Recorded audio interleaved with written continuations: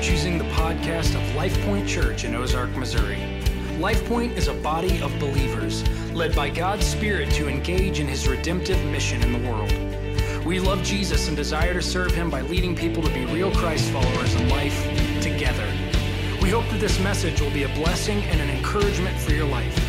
If you would like more information about LifePoint Church, please visit us on the web at www.lifepointozark.com.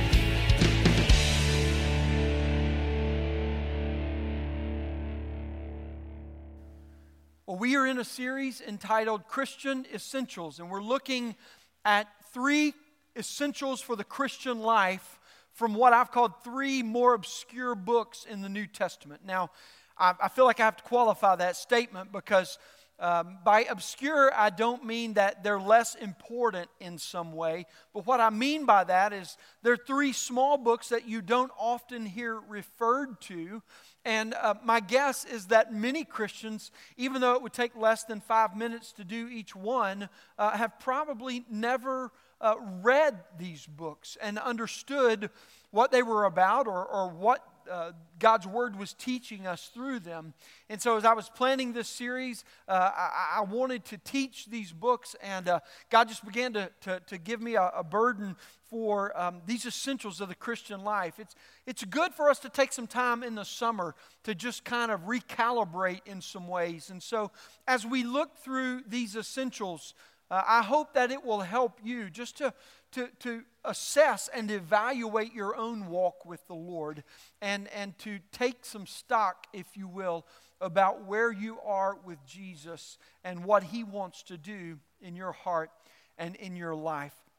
And so last week we began the series with 2 John, and in that first sermon we talked about Christian fellowship, and we talked about how Christian fellowship provides spiritual strength for us to walk in truth and love.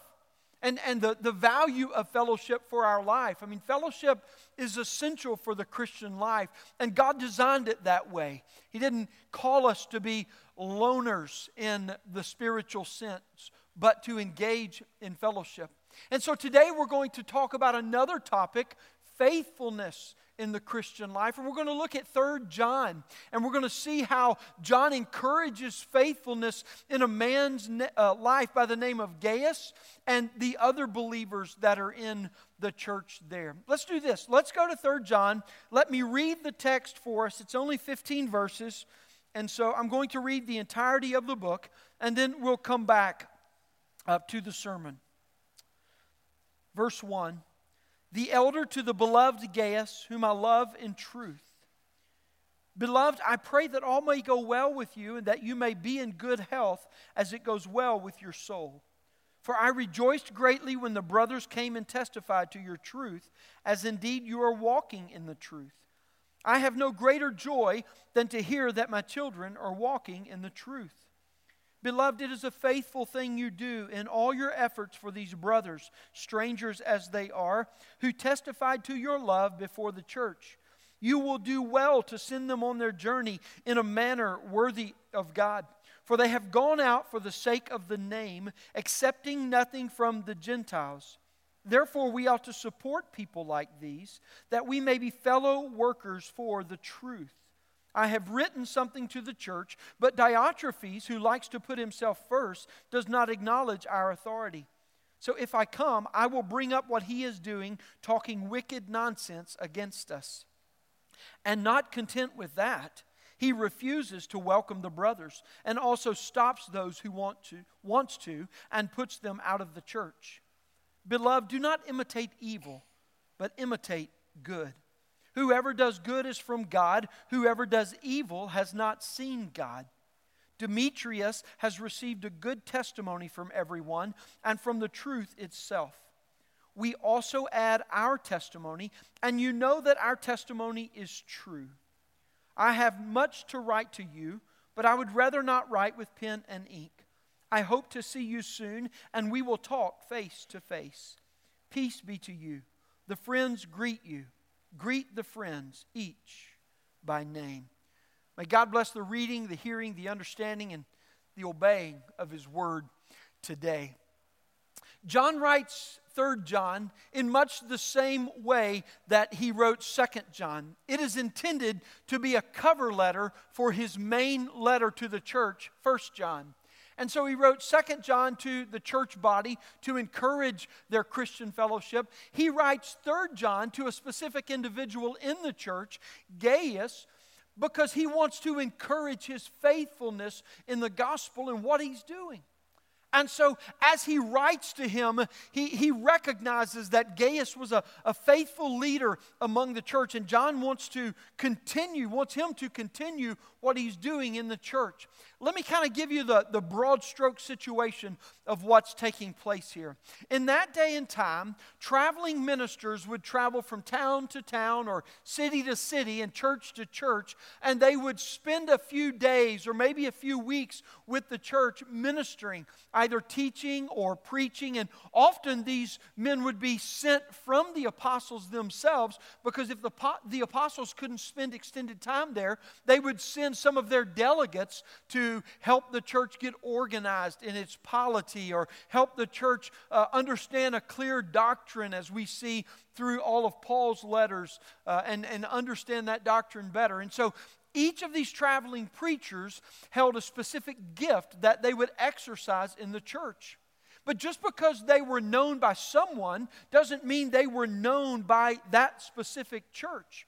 And so they would carry letters of recommendation from the apostles. They would carry letters of recommendation from other churches. And those letters validated their ministry in the churches in which they went.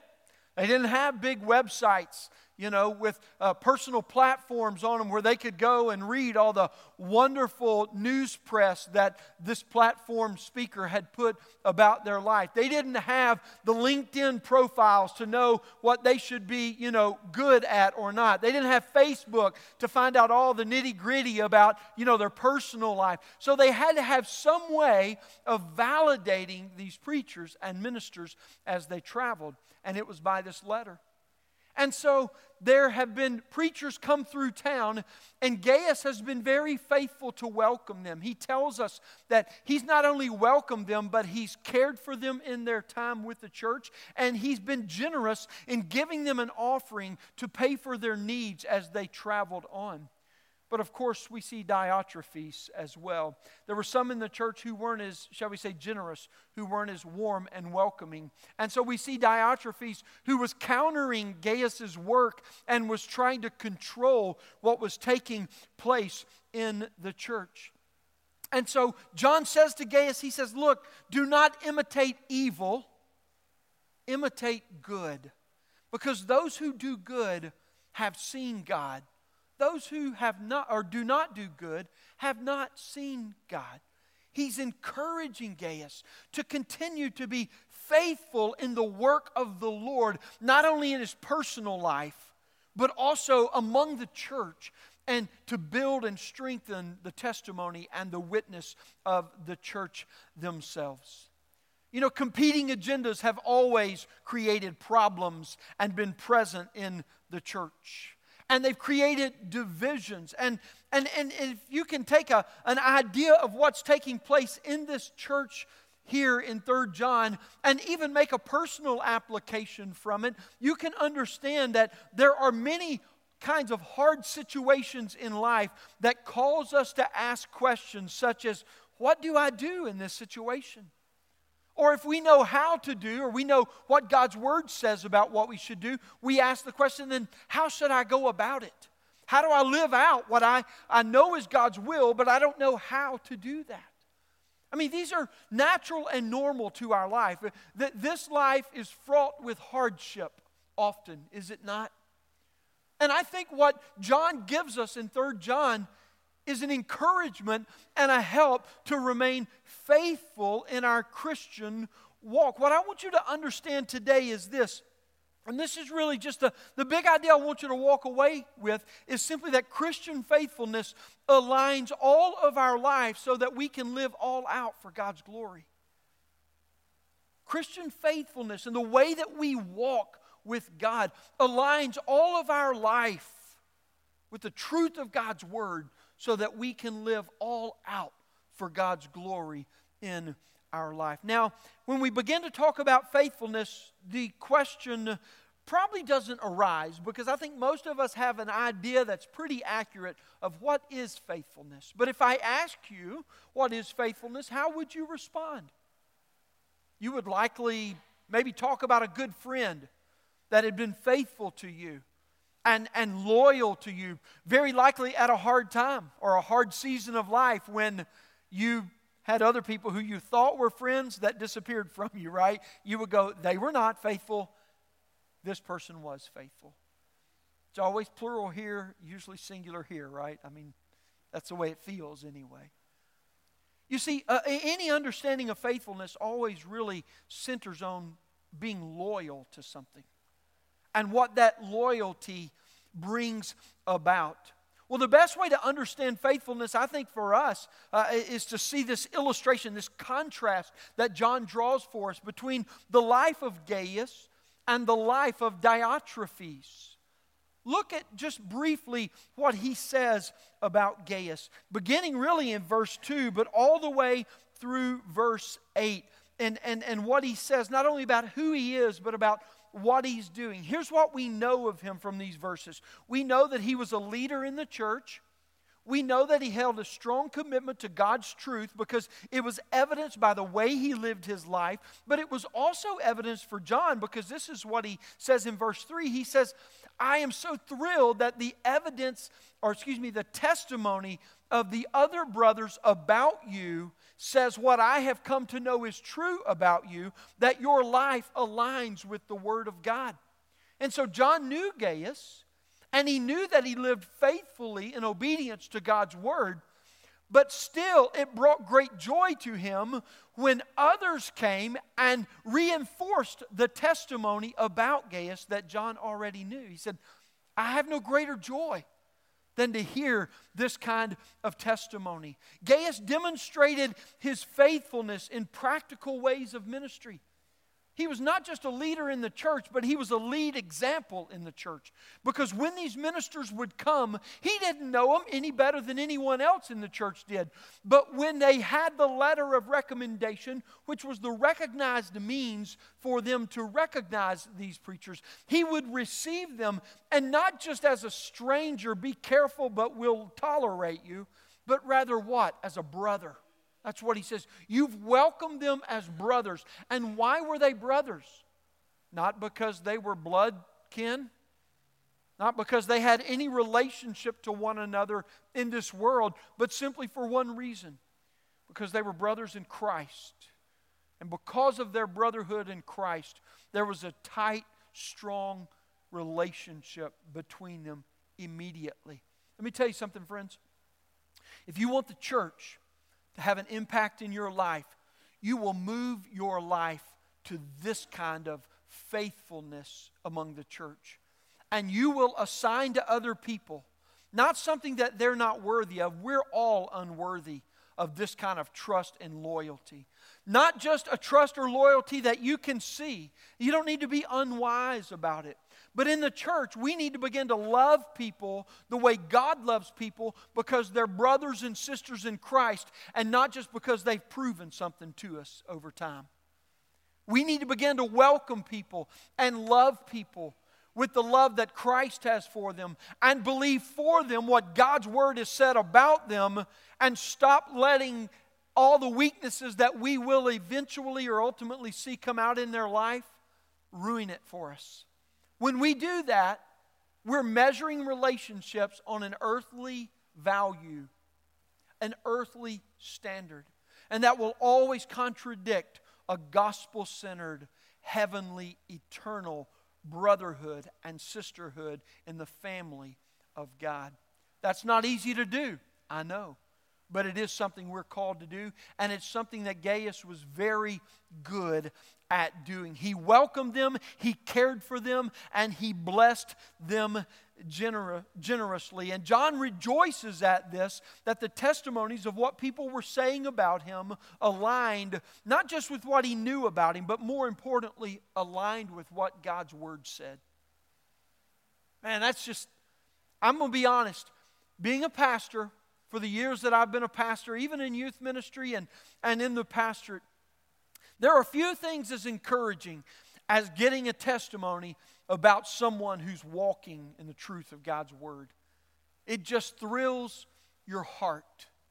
And that's what John is talking about here that's taking place with Gaius in his life.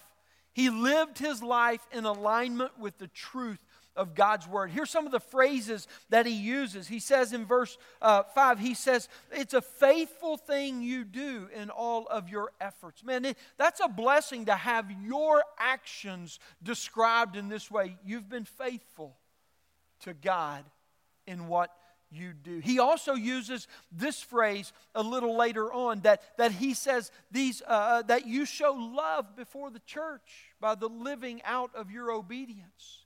And it's not so much that they're in front of the church regularly, but rather it's just simply saying the way you live your life, you demonstrate a love to the church because of the way you live aligned with God's truth in your life. And so he's talking about how just the very presence of his life among the congregation is an encouragement to strengthen the congregation because he lives faithfully and according to God's commands. And so we see this, friends, that faithfulness in the Christian life begins and means that it is a life aligned by obedience with the truth of God's Word.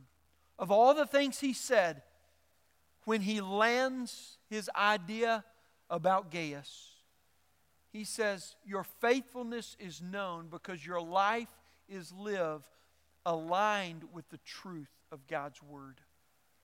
Now, there's another person he points out, and this is not someone we want to spend a lot of time on. Quite frankly, you read much about Diotrephes, you get pretty depressed. This was not a bad dude in the good sense, if I can say that. It was a bad, like a bad, not a good bad. But Diotrephes provides a stark contrast to faithfulness. Look what he says about Diotrephes just in a couple of verses. He was a proud man because it says this, he likes to put himself first. And he's not only proud, but he's arrogant because he doesn't acknowledge our authority, he said. Not only that, but Diotrephes enjoys slandering other believers. The English Standard Version that I'm reading from says that he talks wicked nonsense about fellow believers in the church and about others. But the New International Version, if you were to read it, it says this, he gossips maliciously. Ouch. You're not just a gossip, you're a malicious gossip. That hurts, doesn't it? Now, let me just clarify for you. Did you know that gossip does not have to be malicious gossip for it still to be sin? Benign gossip is still sin. That hurts too. But it's true. Malicious gossip, though, malicious gossip reveals from the beginning the intent of the heart. Diotrephes was bad because he denied hospitality to fellow Christians. John says he refuses to welcome the brothers. And not only that, but he stopped the people in the church who wanted to welcome them. He stopped them from welcoming the brothers who were traveling in. And if they went ahead and did it anyway, he would put them out of the church. And so what he was doing is he was domineering over people. Diotrephes was a church bully.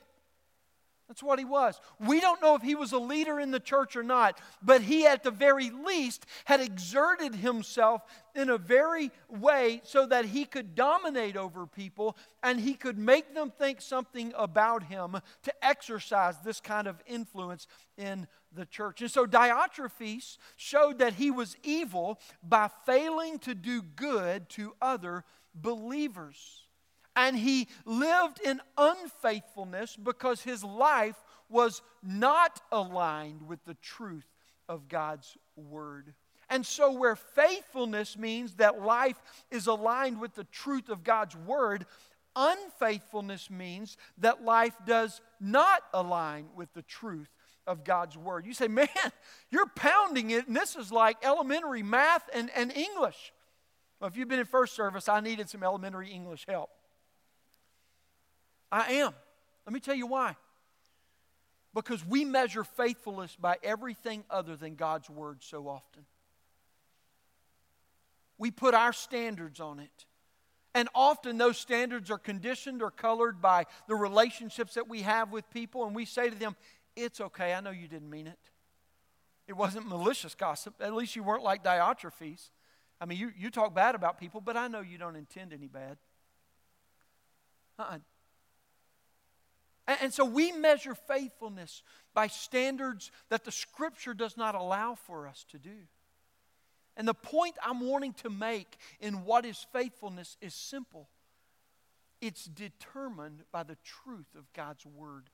That's the point that John is going to make. What I want you to see today is that Christian faithfulness aligns all of life with the truth of God's Word so that we can live all out for God's glory. And I'm going to ask you at the end of the time, is your whole life aligned with the truth of God's Word?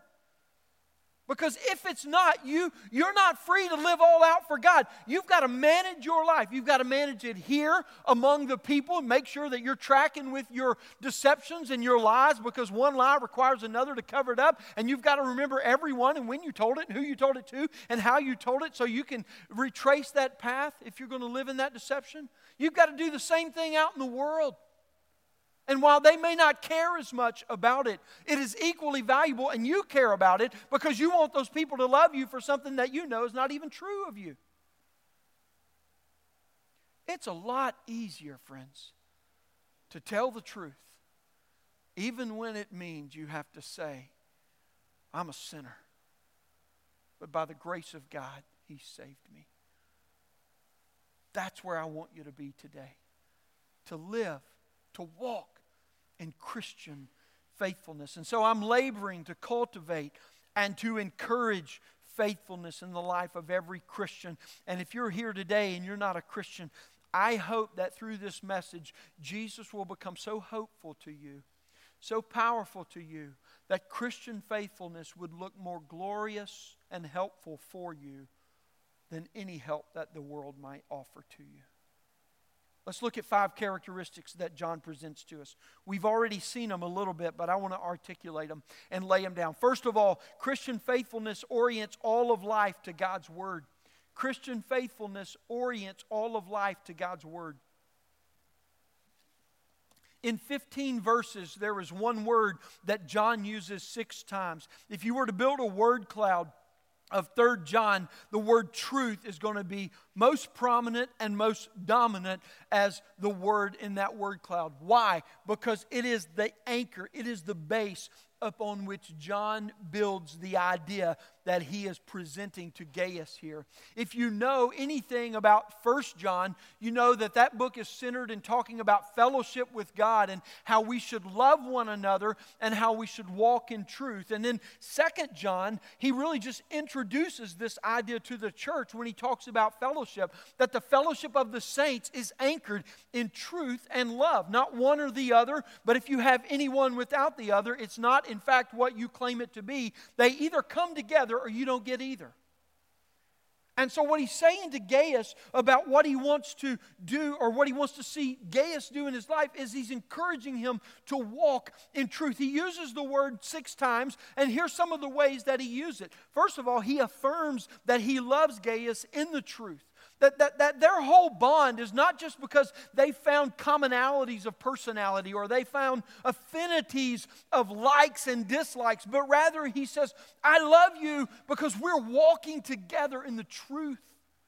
And that is a deeper and a stronger bond than we could ever build in and of ourselves. He rejoices as the greatest joy of his life, of the testimony of what the others have said about Gaius. He says, I knew this was true of you, but to know it's true of you when I'm not there gives me joy as if I am with you. And how I love that. He says this, that truth is the purpose for which he and the fellow laborers like Gaius and others in the church are working. That this truth in God's Word is the very reason that we are here, that we are sharing it with the whole world, and we should continue that work. You see, John is not commending Gaius so he can elevate him and the church will follow him, but rather he is commending him because everything he does in his life among the church does not point to him, but points to God. points to God. He's not saying Gaius is great, but what he is saying is he's saying the life that he lives is great because God is great. And that's the message that he's saying. Truth becomes the unifying center of John's letter and of Gaius's life, and in such it becomes the center of Christian faithfulness. You see, Christian faithfulness begins with orienting our lives in obedience with the truth of God's Word. That's where Christian faithfulness begins. We talk a lot about being centered, not only in our church, but really I hear it a lot on TV and on the radio and in different scenarios in the world. Are you centered? What's centering you? And I'm like, sometimes I don't need to go there. I might offend someone by making fun of something I've heard. We talk about being gospel-centered. We talk about being Jesus-centered, being God-centered. We talk about being Bible-centered. And all of those are good things. Quite frankly, all of them in their right way mean the same thing. And we talk about it to give emphasis on it. But only, friends, and the reason we do that is because only the truth of God's Word can center our lives in faithfulness. Let me argue with you a little bit. The Spirit of God is never going to center your life absent of the Word of God.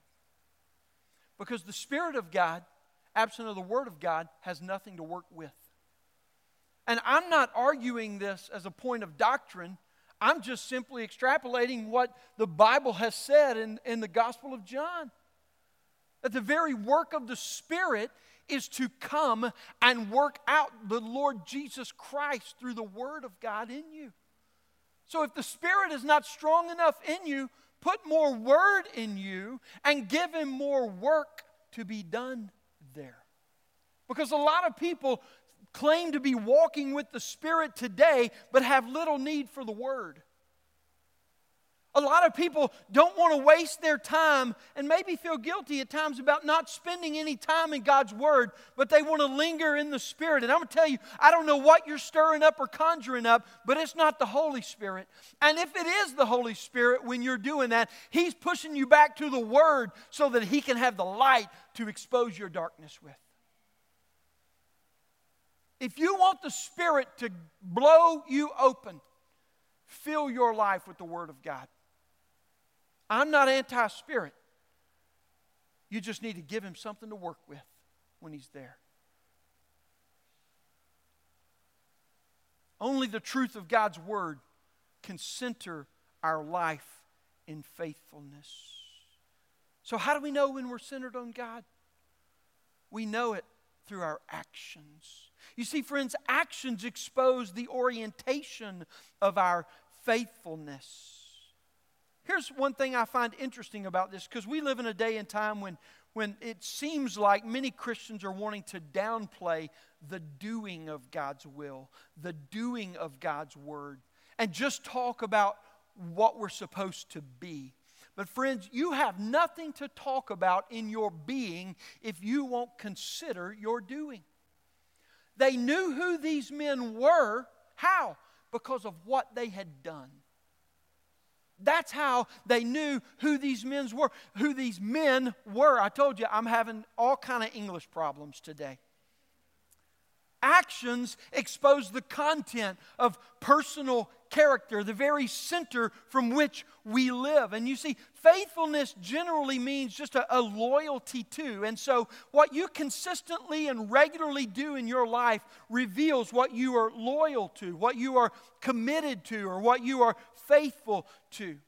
And you may perform actions that are consistent with God's truth, but you will not remain faithful in those actions if God's truth does not fill your heart.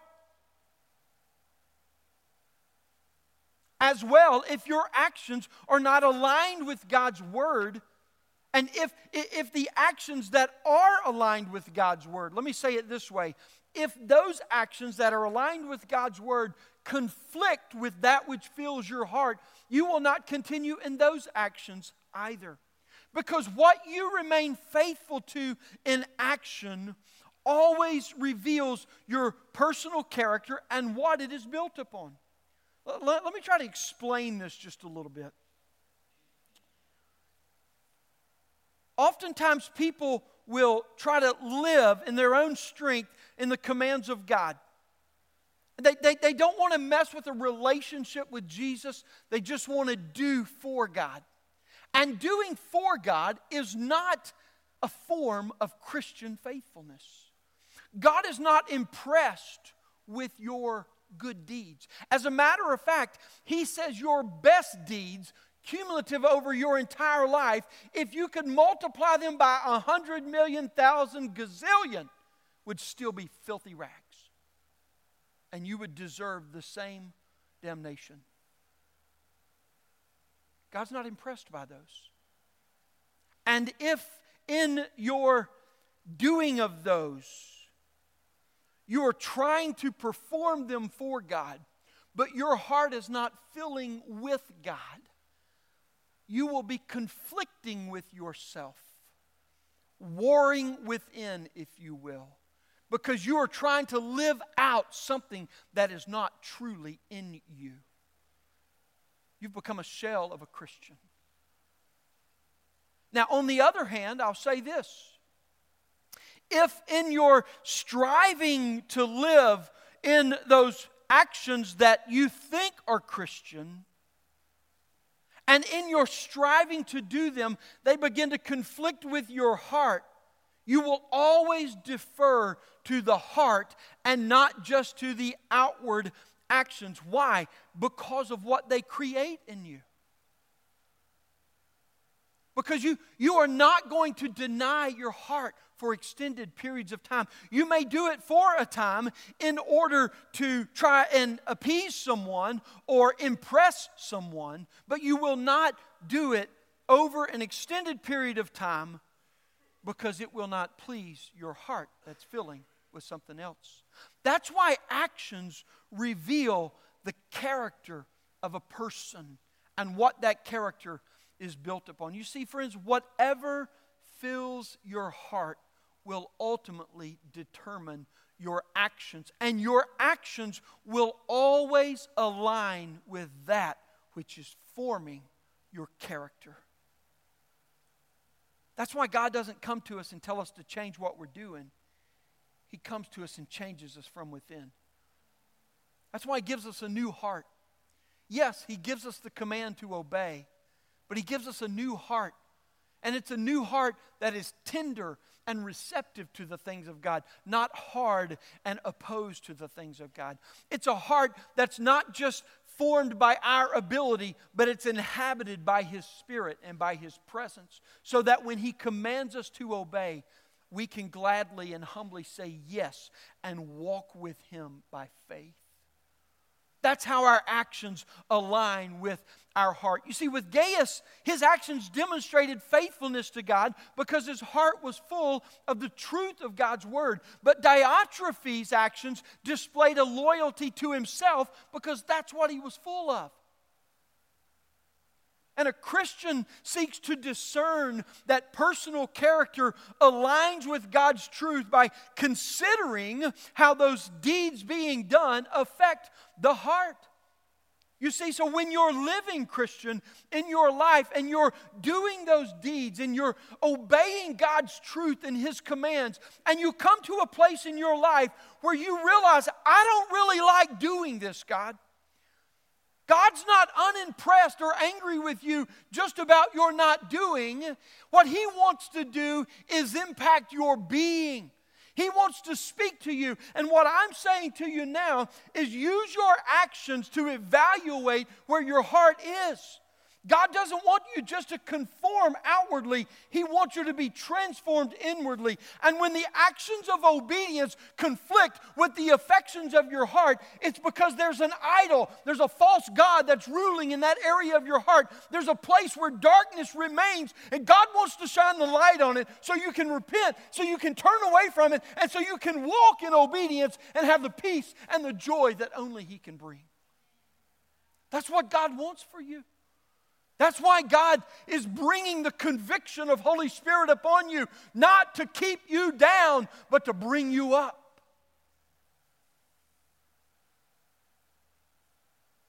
Christian faithfulness orients all of life to the truth of God's Word, beginning with our actions that display the gospel in our heart. The second characteristic I want you to see today is that Christian faithfulness is displayed through distinctive good deeds. What does John say to Gaius? He says this, do not imitate evil, imitate what? Good. Imitate good. Our good deeds are the first way that we know we are walking in faithfulness. Not the only way, not even the deepest way, but they are the first way. Christian good deeds provide a testimony of faith in the Lord Jesus by how we serve one another and even how we welcome strangers. You see, doing God's will through good deeds that glorify God, that's a Christian's highest good on earth. Doing the will of God. Why? Because it represents what God is doing in us. A changed heart, a changed life, a relationship with Jesus Christ. And it represents us living that out. It is the highest good of Christians on the face of the earth to do the will of God. Because we show that He's in us. And we show how good and glorious He is to all others in the midst of that. Good deeds provide this powerful expression of Christian faithfulness. When Christians do good deeds, listen to what the Scriptures tell us that actually takes place in the doing of good deeds that are motivated by a heart full of God's truth. First of all, we show that the gospel motivates a unique love among God's family. Galatians 6:10 says, so then, as we have opportunity, let us do good to everyone, comma, but especially to the brothers, especially to those who are of the household of faith. You see, friends, our fellowship in the church is a witness of God's glory in the world. It does matter how we minister to one another. It matters how we let others linger in their sin, how we let them linger in their heartache, how we let them linger in their pain and hurt with absolutely no response at all.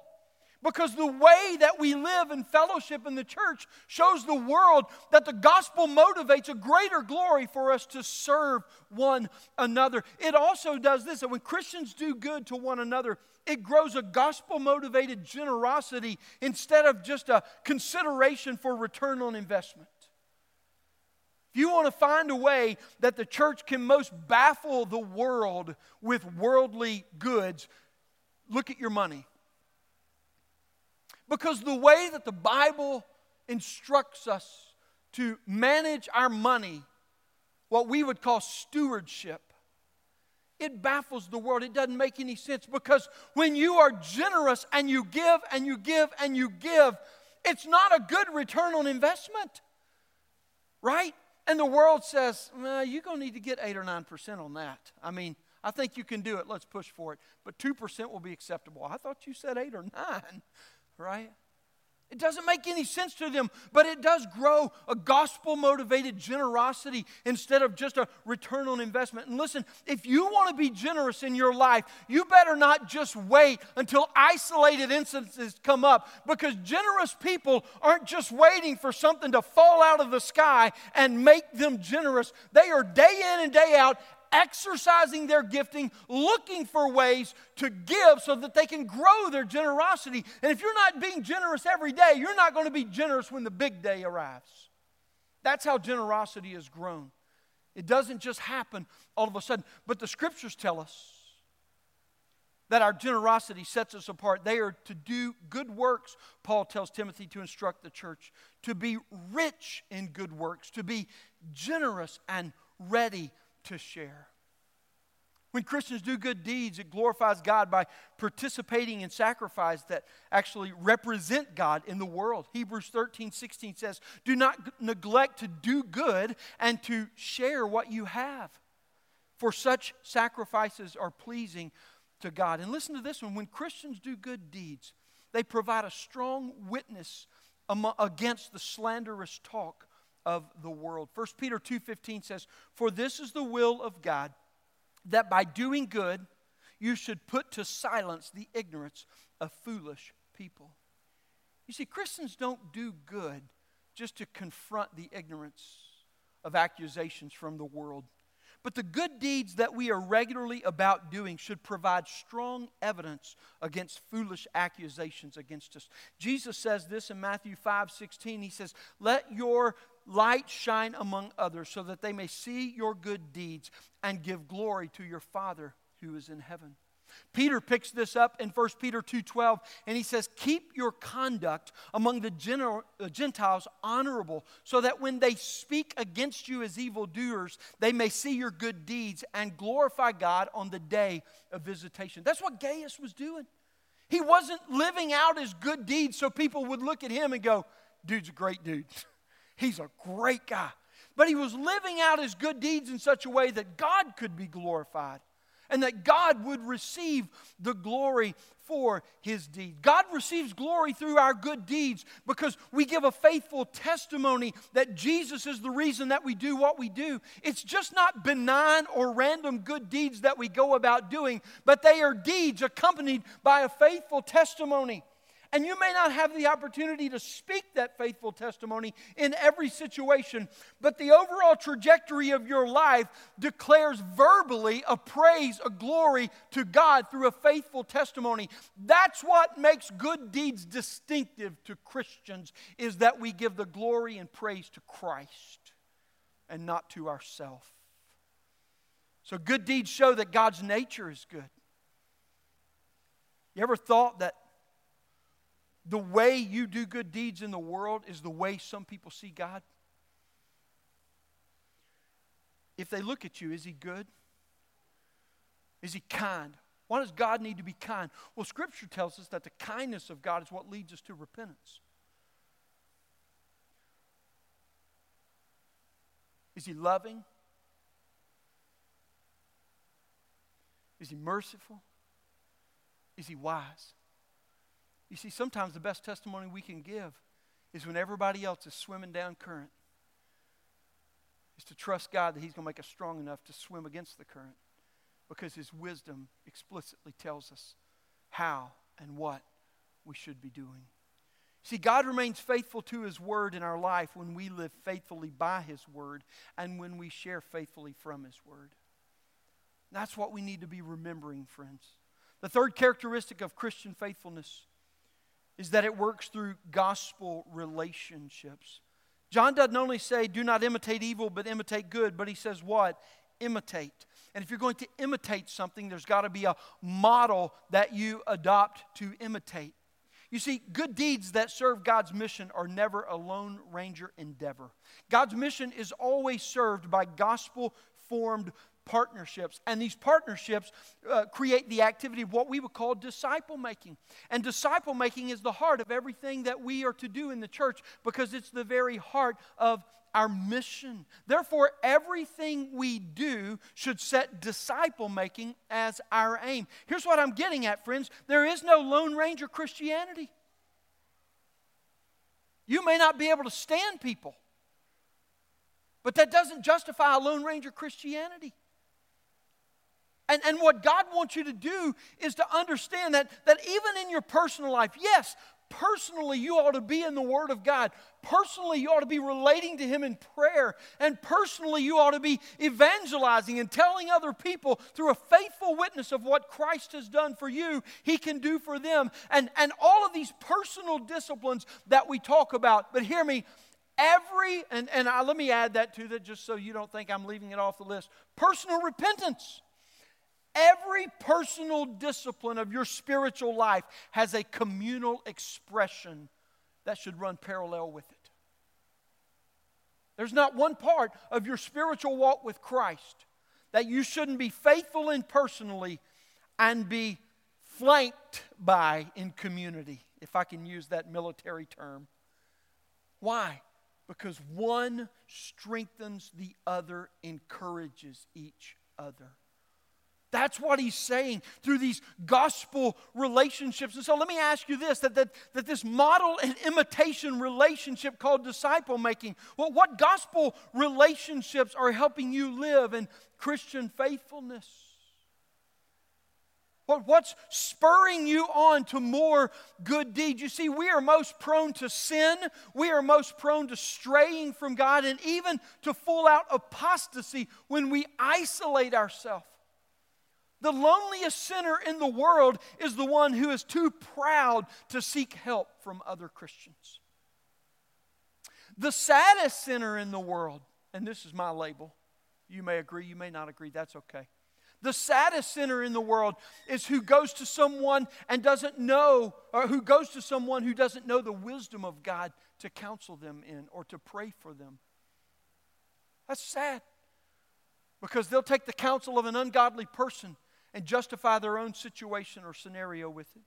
The greatest hope comes when we seek and we find God's help through the right people who model for us the right good. That's what Paul says when he says, do not be deceived. Bad company ruins good morals. He's taking a secular phrase, secular philosophy, and he's saying there's spiritual truth in this as well. When people do not serve the righteous good set forth in God's truth, you should not align yourselves with them in a relationship that influences you as such. Gospel relationships that fuel good deeds serve God's mission. And so when you think about how you affect others in this third characteristic, either encouraging them or being a discouragement to them in the case of Diotrephes, which I hope most of us are not identifying with Diotrephes today. That's my prayer. Or at least desiring for a life similar to what Gaius has lived, that we might bring honor to God. But when we consider how we influence others, we can't move on without looking at our attitudes. And you see, Christian faithfulness guards against bad attitudes. It guards against bad attitudes. One of Diotrephes' biggest evils was simply his bad attitude. He was full of himself and he had no room for others. That's what it said. Man, let me tell you something. Bloated egos are quick to create bad attitudes. You better guard yourself and humble yourself, because if your ego is being bloated and if you have the propensity to a large ego, you need to understand it will quickly create bad attitudes. Let me tell you how. When pride tells you that you are worthy, when pride tells you that you do deserve the credit, and everyone else in the world does not agree, let me tell you what it'll do to you. It will turn you green with envy, and it'll make you into your own little mental Hulk monster. Your rage will know no end, because you deserve it. You've done good, and people don't see it, right? And if you let yourself sit in that, it will create in something new that you won't be able to calculate the damage and destruction you do upon other people. You may not think of bad attitudes as evil, but any denial of or any attempt to steal glory from God is always wicked evil. But I don't want to leave out those of you who don't have a bloated ego, because bruised egos can create bad attitudes as well. You experience failure in your life. Hardship comes upon you. Things are more difficult for you than it seems like they are for anybody else. Disappointment, unexpected trouble. I mean, we're just describing one massive pity party here, And that ego gets a little bruised in the midst of that, and it discourages us. And when we get discouraged, it threatens to create a bad attitude, not just about God or even about walking with God. Usually we're not that honest with ourselves. We want to cast it on somebody else first. It usually gets cast on another individual in the church or in community with us. But here's what happens. You cover your hurt with a smile, and you use nice words when you're around the people that you know you should be using nice words around, and you do kind deeds, but even under the surface, you're doing them for a vile manipulation. I hope you see how good this is really doing for you. that I would serve you in this way. I hope you recognize how much good I'm doing for you. And that's what's going on in this bad attitude, that you're manipulative in the way you do it. But here's what happens, friend. Every time you are reminded that the ring of glory and power is not yours, you lash out in murderous hatred like Smeagol on Lord of the Rings. It's venomous. It's threatening, it's damaging, but it is as accurate of the state of your heart as you can imagine. That's how bruised egos create bad attitudes. And bruised egos that wallow in unresolved hurt and pain are just as dangerous to do evil as bloated egos. They're just often harder to discern. You will never be faithful to that which you have a bad attitude towards. Imagine if Gaius had allowed Diotrephes to discourage him. I'm done with this. I'm finished with this. And allowed it just to set up in him. You know, sometimes it is wisest to ignore and leave people alone who are committing this kind of evil for the time being. Now, I confess to you, I'm not wired this way. You know, people talk about having the fight or flight syndrome. I have that syndrome minus the flight component. There's no turning your back. And if people know me, I'm just aggressive and I'm hyper type A. And I don't mean anything by it. That's just the way I deal with things. And so I have to be very careful in this. But my experience in pastoring has taught me this lesson that I believe John is making clear here when he says, don't mess with Diotrephes, Gaius. I'll deal with him when I get there. He's not saying the evil that Diotrephes is doing doesn't need to be dealt with. He's saying, let somebody else deal with it. For now, you take care of Gaius and you remain faithful. Because God will bring the right time to reveal and to confront them in their wickedness. Just make sure that the fingerlings of infection and venomousness don't get into you and infect your attitude and the way you feel about what God is doing. You see, Christian faithfulness never allows the maligned ego of others to deter their own work in good deeds. First Thessalonians tells us, as for you, brothers, do not grow weary in doing good. If you grow weary by doing good, that's a good thing. Be exhausted because you've served God faithfully. But do not grow weary in the fact that you're doing good for God. Because there's never a time when God can't use us by doing good. Don't let the fingerlings of bad attitudes infect you. Rather, Christians live by faith to trust and reflect Jesus' attitude. You say, well, what was his attitude? The Bible tells us two distinct times what his attitude was. In Philippians 2, Paul writes that even though he was God, he didn't consider being God, something to give him a get-out-of-suffering-free card. But rather, he humbled himself and became obedient as a man and then to the point of death.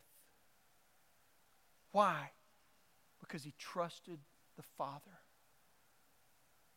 And the Father made good on his promise.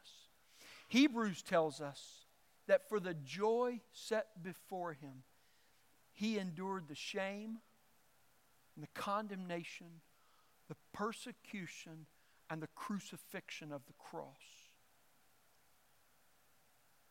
And friends, if that joy that God made good in Jesus' life was sufficient for what he endured, putting Jesus before us would be sufficient every time for us. Every time. Put Jesus before you. Crush that attitude.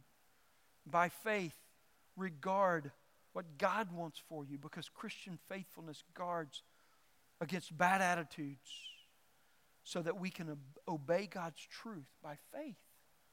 By faith. The fifth characteristic. If you talk about attitudes, we've begun to move inward. Let's just go all the way if we're going to finish it, okay? We really need to, because this is where John begins it. But Christian faithfulness produces increasing and deepening affections for God. We can't complete our study of 3 John without looking at verse 4. Here's what John writes. I have no greater joy than to hear that my children are walking in the truth. You see, we labor for faithfulness because it increases, it sweetens, and it deepens our affections for Christ.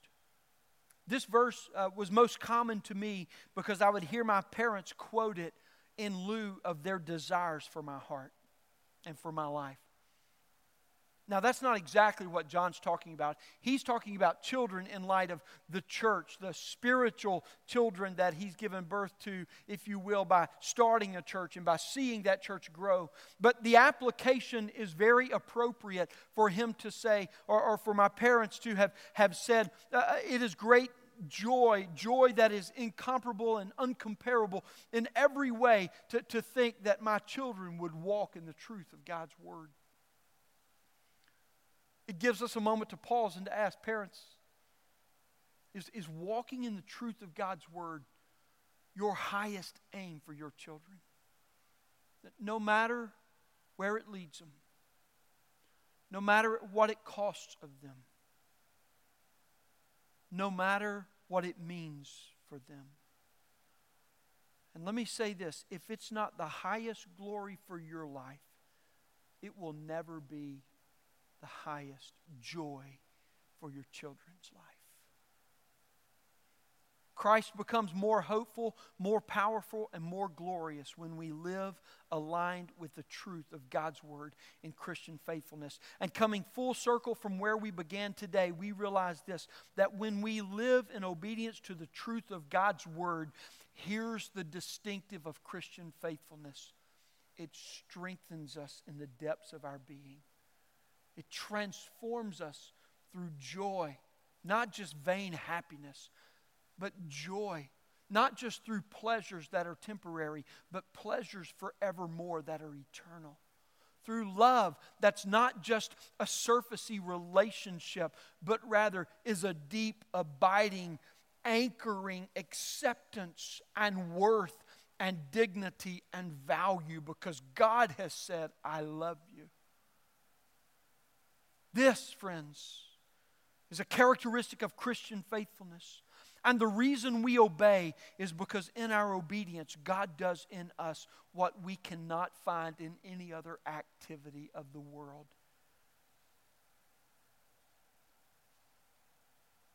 He joys us in His rejoicing over us and in His care for us. I know some are thinking, Pastor, you don't know how far away I've gotten from God. Let me say this. You've trained yourself to look for temporal joy and temporal pleasures in the temporal activities of this world. And the Bible affirms that we can retrain our lives to learn to love the eternal pleasures of God. My question for you today is simply this. Is that what you want? Do you want to keep chasing temporal pleasures, temporal joys, things that don't last? Or do you want to live in a lasting love, a lasting joy, a joy that cannot be taken away no matter what the situation or circumstance? A love that says you are accepted and you are welcomed and you are loved regardless of what anything or anyone else says about you.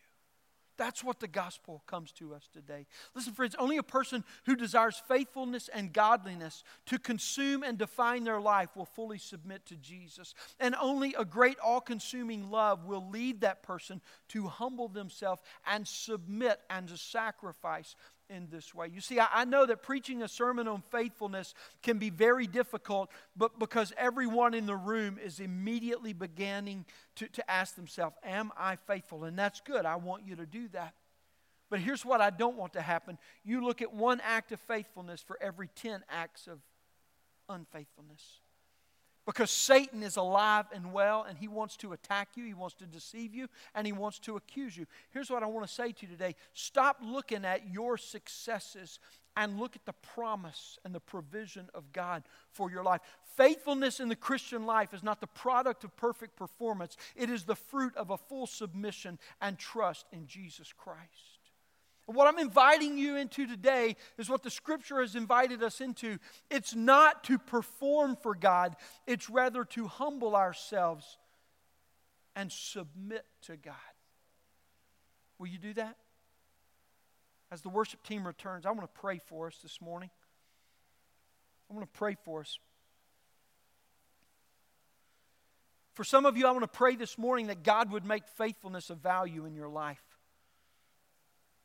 Because it's just not a high priority on your scale. For others, I want to pray for you because right now there's a war going on in your heart. You see, I can talk about Christian faithfulness all day long, but I can't make the explicit, acute application that the Spirit of God is making in each of your hearts and lives right now. He's identifying a name, a place, a situation, a person, a relationship, maybe a word that was spoken that you know was not aligned with the will of God. And what the Spirit of God is doing right now is He's moving into your life and He's shining light on the dark areas. And He's saying, if you'll walk out of that, if you'll humble yourself, stop trusting your own ability and stop trusting the promises of evil, of sin, of the world, and if you'll follow Christ, I'll provide for you greater pleasures than you'll ever find there.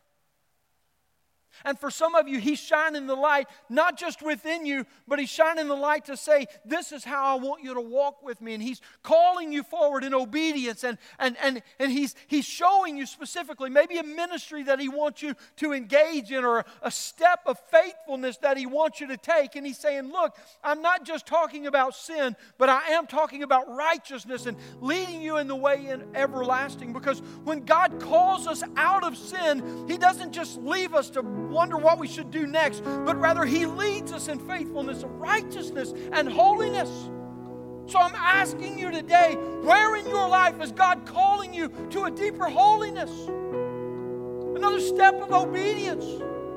You need to stop relegating your obedience and excusing your disobedience and begin to humble yourself and say, God, kill this idol in me, kill this imperfection in me, and strengthen me to walk in holiness and in righteousness and obedience.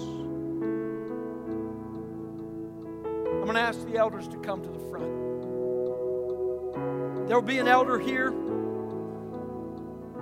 I'm going to ask you as we sing. I'm going to pray for you, and then we're going to sing. I'm going to ask you to come today in a show of humility and submit what God is saying to your heart to the ministry of the elders of this church, and let us pray for you. We are not magic men. We're not magic people. But if you would come today and let us pray for you, I'm going to ask you to let us do that. I'm going to ask you to raise the value and priority of Christian faithfulness in your life from where it's convenient to where God wants it to be in your life. Would you do that today? Let me pray, and then let's sing. Father, help us today, because there is plenty of unbelief in all of our hearts. But God, you're promising and you're calling to us, and you will provide the strength and you will provide the power, and the Spirit of God will lead us through the truth of God's Word as we follow you in humility and obedience. Give us the grace to do that even now. In Jesus' name.